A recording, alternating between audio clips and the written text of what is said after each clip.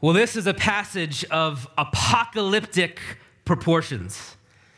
And I wonder what comes into your mind even as you hear that word, apocalyptic.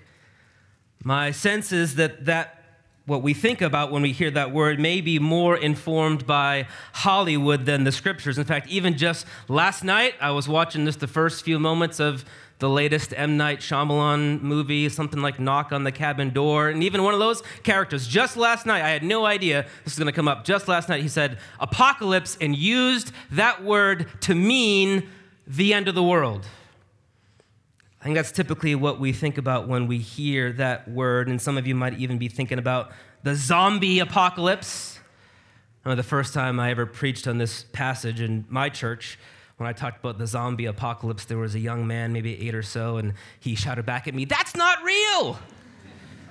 So I had to just acknowledge that. That's right, young man, that's not real. But of course, what is intended to be communicated to us in this apocalyptic passage is absolutely intended to be real. So at the outset here, I just want to say that we would all be well-served to know, well-served to remember that the word apocalypse, it doesn't mean the end of the world. It doesn't have anything to do with zombies. It simply means revealing or unveiling. Apocalypse is like pulling back the curtain of this world. It's like pulling back the fabric of the reality of what we can see so that we can see the real heavenly or real spiritual realities that exist behind them. Sometimes those realities are future ones. Sometimes those realities are present ones. Sometimes what we read, those realities are past ones. And in our Bibles, we have a collection of texts that fall under this category of apocalyptic literature. You might be thinking about the last book of the Bible, the apocalypse of Jesus Christ, which just means the revelation of Jesus Christ. That's where it gets its title from. But we also come across this kind of literature in Zechariah and places in Ezekiel and here in the book of Daniel. Look, if you know anything about these books, you know that they can be very challenging to understand. They can be very challenging because they communicate to us using all sorts of highly symbolic imagery. In fact, it's been said that when we come to apocalyptic, it's like storytelling gives way to movie watching. And I think that's true. Only for a lot of us, it can be like watching a movie in another language with no subtitles.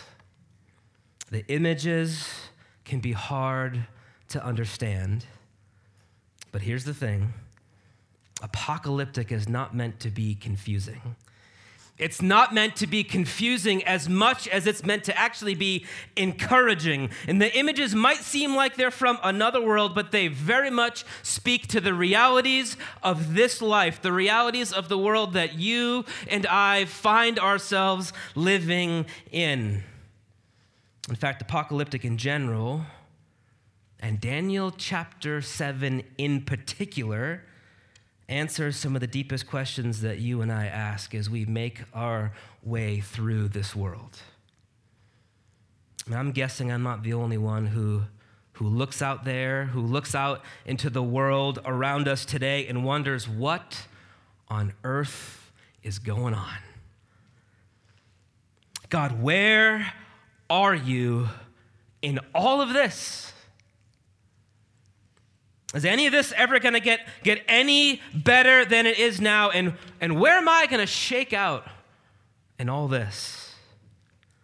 Well, listen, friends, here in Daniel chapter 7, what God is doing is pulling back the curtain to give us some kind of answers to questions like that. I'm going to give you the answer right up front that Daniel chapter 7 gives us. As we look at the world and ask all those kinds of questions, here's Daniel chapter 7's answer. The nations rage, Jesus rules, and his people will reign with him. Friends, if you get nothing else this morning, please take that away with you. The nations rage. They've been raging, they are raging, they will continue to do so, but even so, Jesus rules. He rules personally, he rules presently, and for every one of us who remains faithful to him, one day you and I will reign with him too. Now let me show you where I'm getting all that. First, the nations rage. And we see that right there in this opening vision of those four beasts there in verses 1 to 8. This Daniel receives a vision. Now remember, Daniel's not just any old guy, and this vision is not just any old vision. Daniel was a young man in Jerusalem way back in the day when Jerusalem was besieged by Babylon. It was just wiped out, and all the sort of royal family and the young people and the intelligent people and the culturally trained people, they were all taken off, led off into captivity in Babylon, and Daniel was one of those young men. He was trained to serve in King Nebuchadnezzar's court at the absolute height of Babylonian power. And he did so all while remaining faithful to the Lord. But here, at this point in time in Daniel's life, he's become an old man. Nebuchadnezzar is far off the scene, and winds of change were beginning to blow across the world stage, which is exactly what we see in his dream. These winds are coming from every direction, winds blowing over the great sea. And I've got to remember the sea, that's symbolic in this vision of the domain of chaos and disorder. The sea was considered like that place of God's creation that had not yet been subdued. It was a place of chaos and anarchy and disorder and even evil. And so up from the sea, as the waters of the great sea are rippling, these four frightening beasts, one after the other, emerge. Now listen, friends, please use your imagination. That's like part of the whole point of this, in this kind of literature and these kinds of images. Use your imagination as you picture these beasts. I mean, the first one is a lion with wings. Just think about that for a moment. I mean, a lion is frightening enough. Imagine a lion that can fly, right? You go to the zoo, you look at the lion through the little wall, it's got the plexiglass and that kind of stuff, but the top is open, right? As long as there's a wall, you're fine. But a lion that can fly, it's like there's nowhere you can escape, it's gonna get you. And just as soon as you're like dealing with trying to figure out how to imagine this lion with wings, this other beast comes in right after it. It's this misshapen bear. One side's bigger than the other, and he's got a rack of ribs like in his jaw, and he's just told to devour everything. I mean, lions are frightening. They're the king of the jungle, but bears eat everything. Like lions eat meat. That's the only thing they can eat. Bears devour everything. Once again, as soon as we're just trying to wrap our minds around this picture, yet another one comes out. It's a leopard, not just any leopard. It's this four-headed flying leopard. I mean, leopards were like already considered like the fastest creature. They had speed. That's what they had over these other two beasts. But this one's got four heads and wings. It's so fast, it can kind of bite in every direction. Who can possibly escape its jaws? And then everything gets quiet in this vision. And Daniel draws our attention to this next one. The sea stirs again, and what emerges is so different from the rest. I mean, this beast can't be described like any normal animal. It has iron teeth. It has this unnatural ability to devour and destroy. It has 10 horns. I mean, can you think of any natural creature that has 10 horns? That's like 5 times the normal amount of horns on a creature. I mean, there's nothing like this. This is a terrifying creature. And in a way that can only really be imaginable in a dream or a vision, all of a sudden, if 10 horns wasn't enough, another little horn kind of like grows out on this beast's head. And as it grows out, it knocks down three other horns. And as the camera kind of zooms in on the horn, it's got eyes and a mouth. And the horn starts talking. It's got this bragging little boastful mouth speaking boastful things on this terrifying great beast. Friends, welcome to apocalyptic literature. Listen, later in this very same chapter, I mean, Daniel himself was going to be confused. And in his vision, he's going to like reach out and touch somebody and be like, "Psst, hey, can you explain what these things are?" And one of the angelic beings in this vision is going to let us know that these four beasts are basically four kings or four kingdoms of this world. And this is where we all tend to get sidetracked. I mean, as soon as I say that, and as soon as we hear that angel's explanation, we go, okay, all right, great. These are all somehow symbolically representing four different kingdoms. What are the kingdoms? We all immediately want to know, like what are they? One of the options that I came across was that the lion and the eagle was America teamed up with Great Britain, and the bear is Russia, and then the leopard is Germany because German tanks are called leopards, and you can see where this thing quickly gets out of hand. Now, there is a traditional view. I'll let you know what that is. It happens to be my view. The traditional view sees these four kingdoms. The first one, the lion, is Babylon. The next one is the bear, is the Medes and the Persians. That's why one side is kind of bigger than the other. The four-headed leopard represents Alexander the Great, who conquered faster than anybody else, farther and wider, and then his kingdom was divided up between four, and then the last one is often assumed to be Rome or some other future kingdom. And again, that does happen to be my view. However, the text doesn't tell us, which means the most important thing is not figuring out what little kingdoms and what people, what exact historical figures do all these little beasts and claws and horns point to.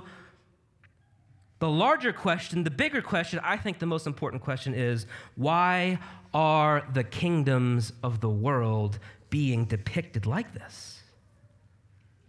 Here's what we're supposed to get from these beasts.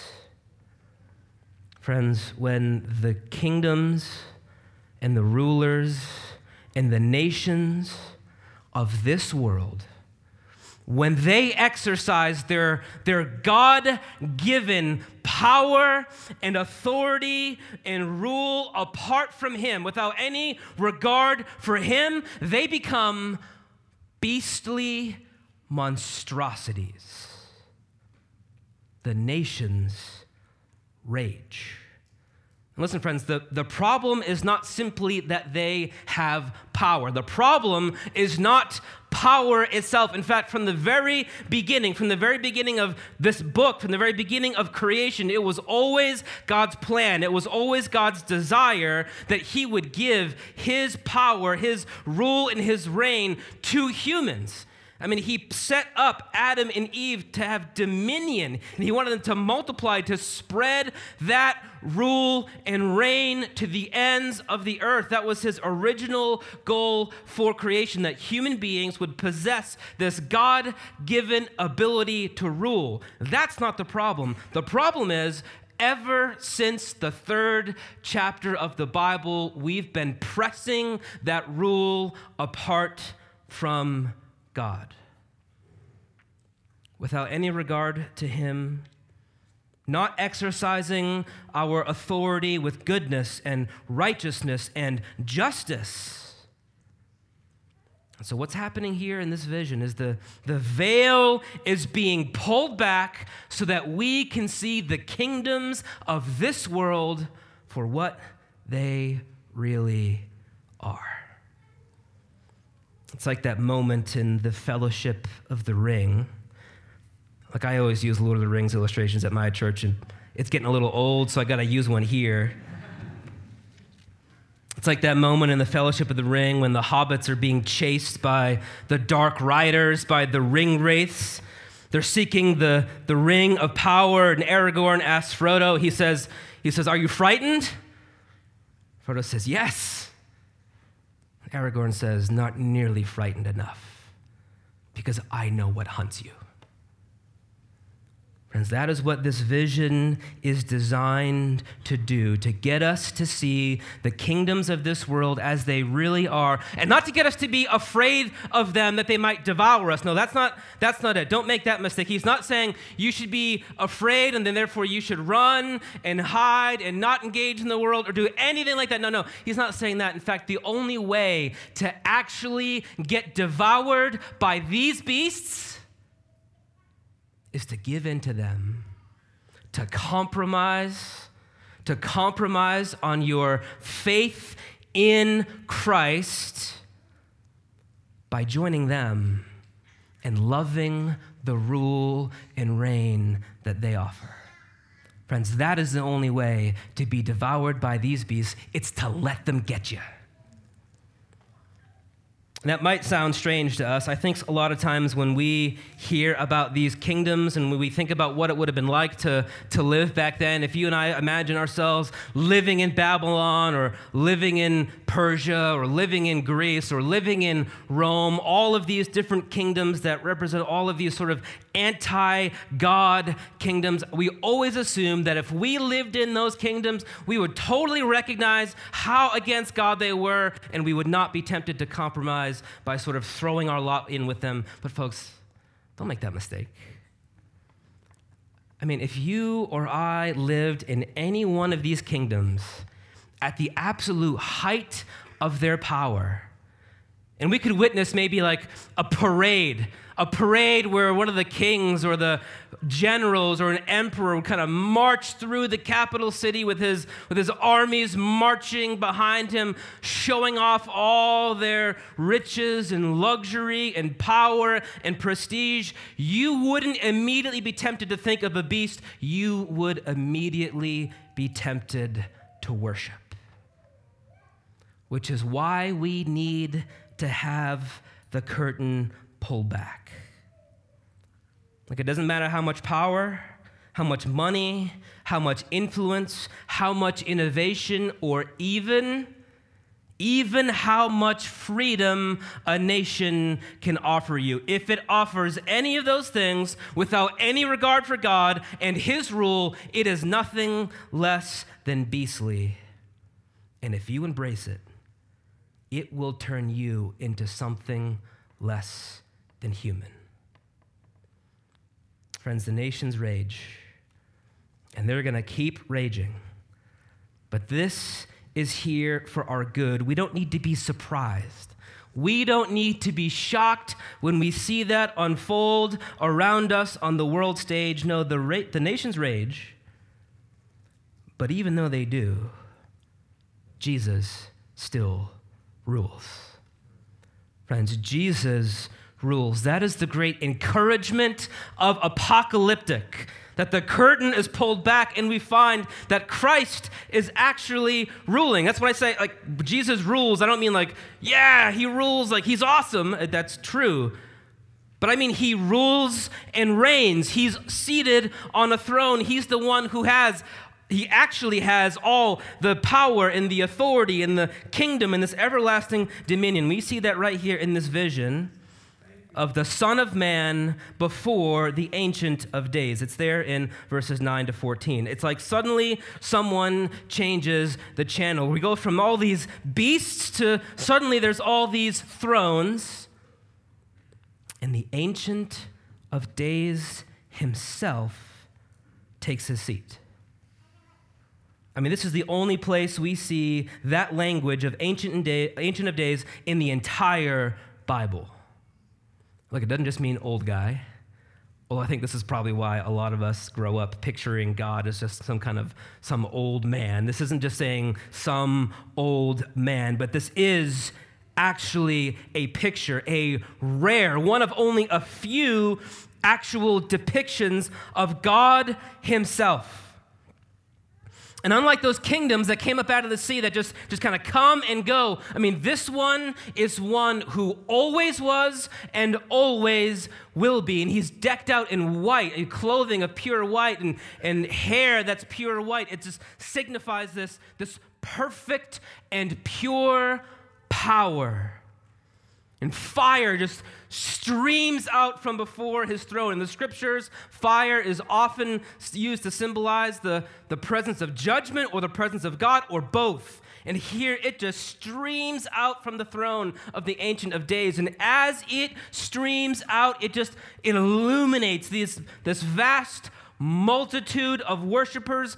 First it's 1 million, then it's 100 million, all before the throne serving. And just like that, you and I forget completely about all those beasts. Because they don't compare. They don't compare to this one's rule at all. We forget about them completely until all of a sudden, in verse 11, that bragging, creepy little horn's voice comes back on the stage. We don't know exactly what he's saying, but he's boasting again. And just like that, he's toast. I mean, there's no battle, there's no description of anything. Just like that, in an instance, that little bragging beast is destroyed. And then everything gets quiet again. I mean, just like in the vision of the 4 beasts, just before that 4th final beast emerges, everything gets quiet. Only this time, as everything gets quiet, there's no beast that emerges, but a man. With the clouds of heaven, there came one like a son of man. Listen, this needs to kind of just sink in a bit here. I mean, think about that succession of just these beasts, one after the other, emerging from the chaos of the sea, but this one is riding on the clouds of heaven. This is clearly and obviously a divine figure. In the Old Testament, it is God and God alone who gets to ride the clouds. But here, this divine being is like a son of man. And friends, that phrase is simply a way of saying a man. A son of man is basically saying that it is a male human figure. In contrast to these earthly, beastly kingdoms, here we have a heavenly man. And listen, notice the direction that he's going. The Son of Man is coming on the clouds of heaven, but he is not coming from heaven down to earth. He's actually going in the opposite direction. The Son of Man is riding the clouds up to heaven, going towards the Ancient of Days in order to be presented before him. And obviously he passes inspection, because look at what the Ancient of Days gives to this one like a Son of Man. He gives him dominion and glory, a kingdom, in other words, a rule and a reign that all peoples, all nations, all languages shall serve him, an everlasting dominion that shall not pass away, a kingdom that shall never be destroyed. Listen, friends, it's no accident that this was Jesus' favorite way of referring to himself. The title that he used for himself more than any other title was the Son of Man. And I think a lot of times when he said the Son of Man, people probably thought he was just saying, I'm a man. Like this kind of generic reference to himself as a human being. In fact, sometimes one of the things that you and I might hear is, when Jesus said Son of God, he was thinking of his divinity. When he said Son of Man, he was thinking of his humanity. But in actual fact, it's flipped. Actually, Son of God is a very human term. I mean, Adam is considered a son of God. David, as the Messiah, was considered a son of God. You and I, in a sense, can be considered children of God. But Son of Man was this unique title for this divine heavenly being, and Jesus came saying all the time that he himself was the Son of Man. And I don't think anyone caught it until he was standing before the high priest after he had been arrested. They're questioning him about his identity, and they say in the scriptures that you can find the story in Mark as well as Matthew, the high priest says to him, "I adjure you by the living God, tell us if you are the Christ, the Son of God." Jesus said to him, "You have said so, but I tell you, from now on,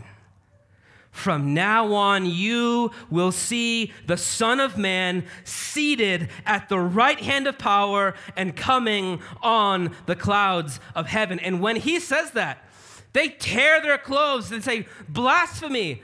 What need of any more evidence? We have no more need of any more evidence whatsoever." We were asking him if he'd admit to being the Messiah. He just claimed to be the Son of Man. That's even a higher category. And of course, he's condemned to die as a criminal.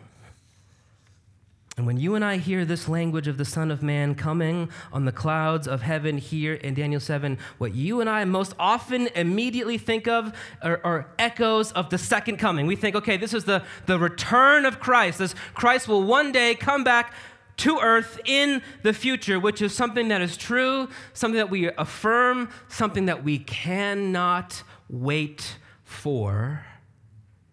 But that's not what's being depicted here in Daniel chapter 7.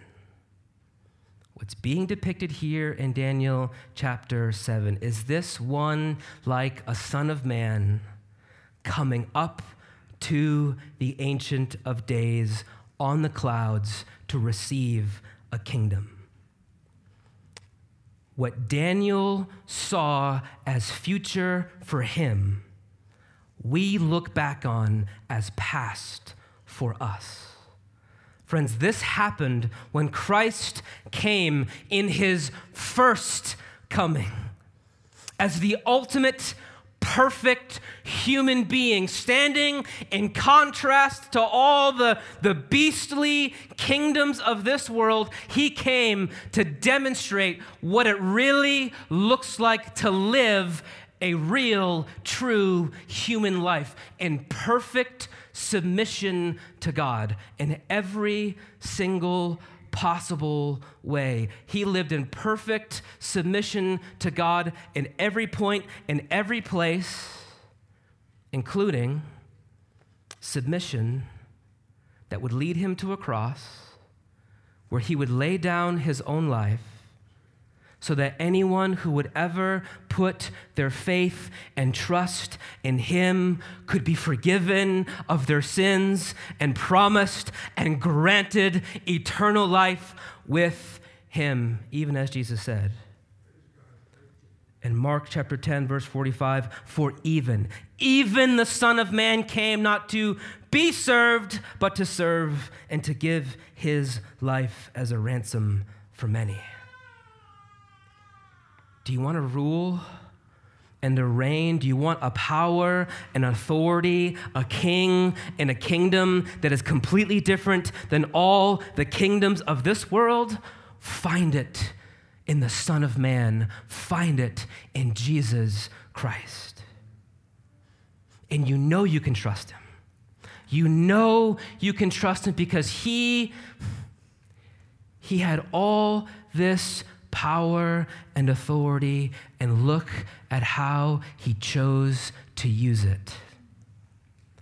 By submitting his life, by laying it down to serve you, to serve sinners like me. Because he did, you and I can find our place in this story as well. The nations rage, Jesus rules, and his people will reign with him.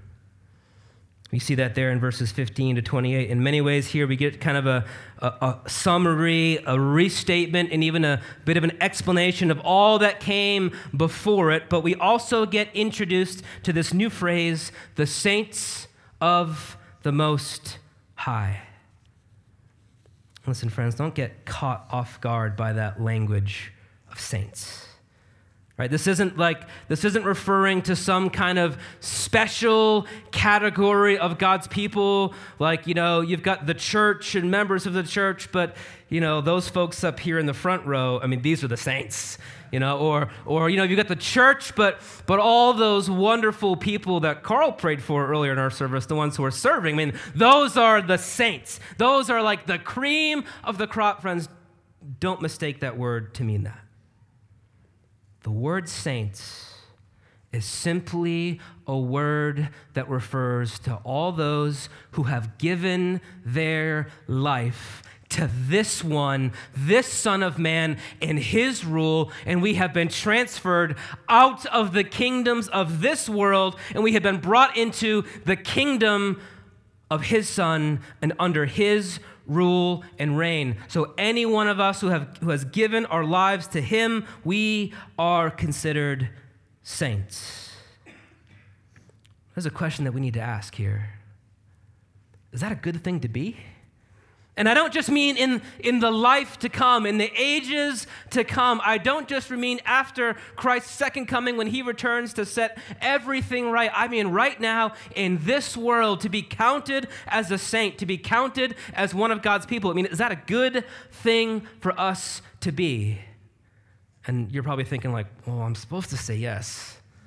I'm pretty sure they taught us at the membership class that we're supposed to say yes to that. And we know we're supposed to say yes to that, but we also know that the reality is that oftentimes it doesn't feel like it, does it? Oftentimes it doesn't feel like it, which is what is so unnerving to Daniel about this vision. He can't let that fourth beast go. He asks, what is this all about? It's about kingdoms and kings and nations, but the saints are going to receive the kingdom forever. That's like the main idea right there, verses 17 and 18. Hey, Daniel, the saints are going to rule forever. But he can't let it alone. He's like, okay, yeah, that's good, that's great. But tell me more about that fourth beast. And there's part of us that wants to say, Daniel, I wish you had just let it alone. But we actually need to hear this. Because what we discover is that fourth beast with all those weird horns and that creepy one, that boastful one, what he is going to do is actually make war on the saints. And what this says is that he is going to actually prevail. Yes, it is good to be counted amongst God's saints. But sometimes in this life, it does not feel like it.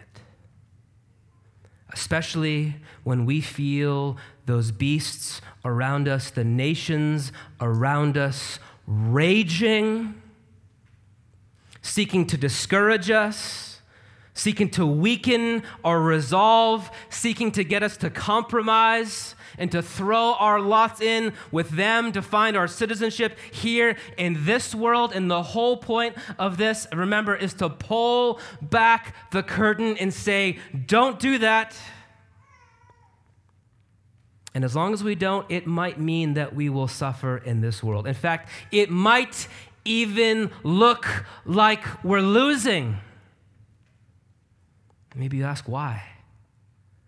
Why would God allow that? This text doesn't give us the answer to that question, but we can look to the person of Christ and say, well, he experienced the very same thing. And though he was killed, God raised him from the dead, where he presently rules and reigns over every square inch of the cosmos, and he has not ceased since. And one day he will come again.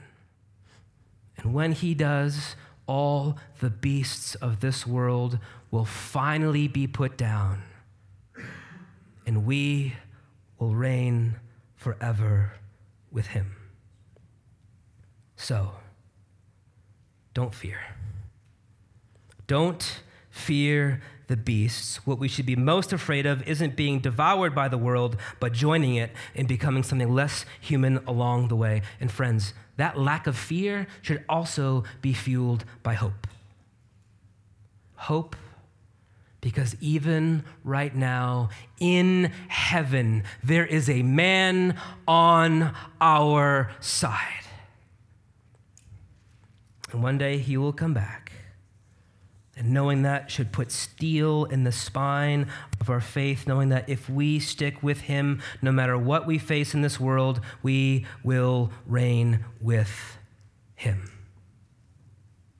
So let's press on.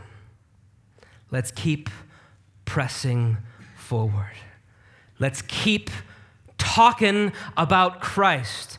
Let's continue being willing to risk being made to feel awkward, or let's be willing to risk being ostracized or one day even persecuted by still proclaiming Christ. Let's continue to gather and worship, lifting up the name of the one who rules from heaven.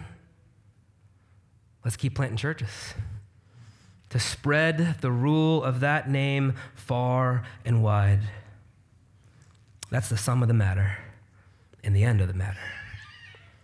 The nations rage, Jesus rules, and his people will reign with him. Let's do like Daniel and keep that in our hearts. Let's pray. Lord, what an epic passage, what an epic picture of the grand drama unfolding in the world before us. Lord, help us to fix our eyes not on the beastly kingdoms of this world, but on the divinely human rule and reign of your Son. No matter what comes our way, help us to be faithful to him down to the end, when we will reign forever. We ask in his name, amen.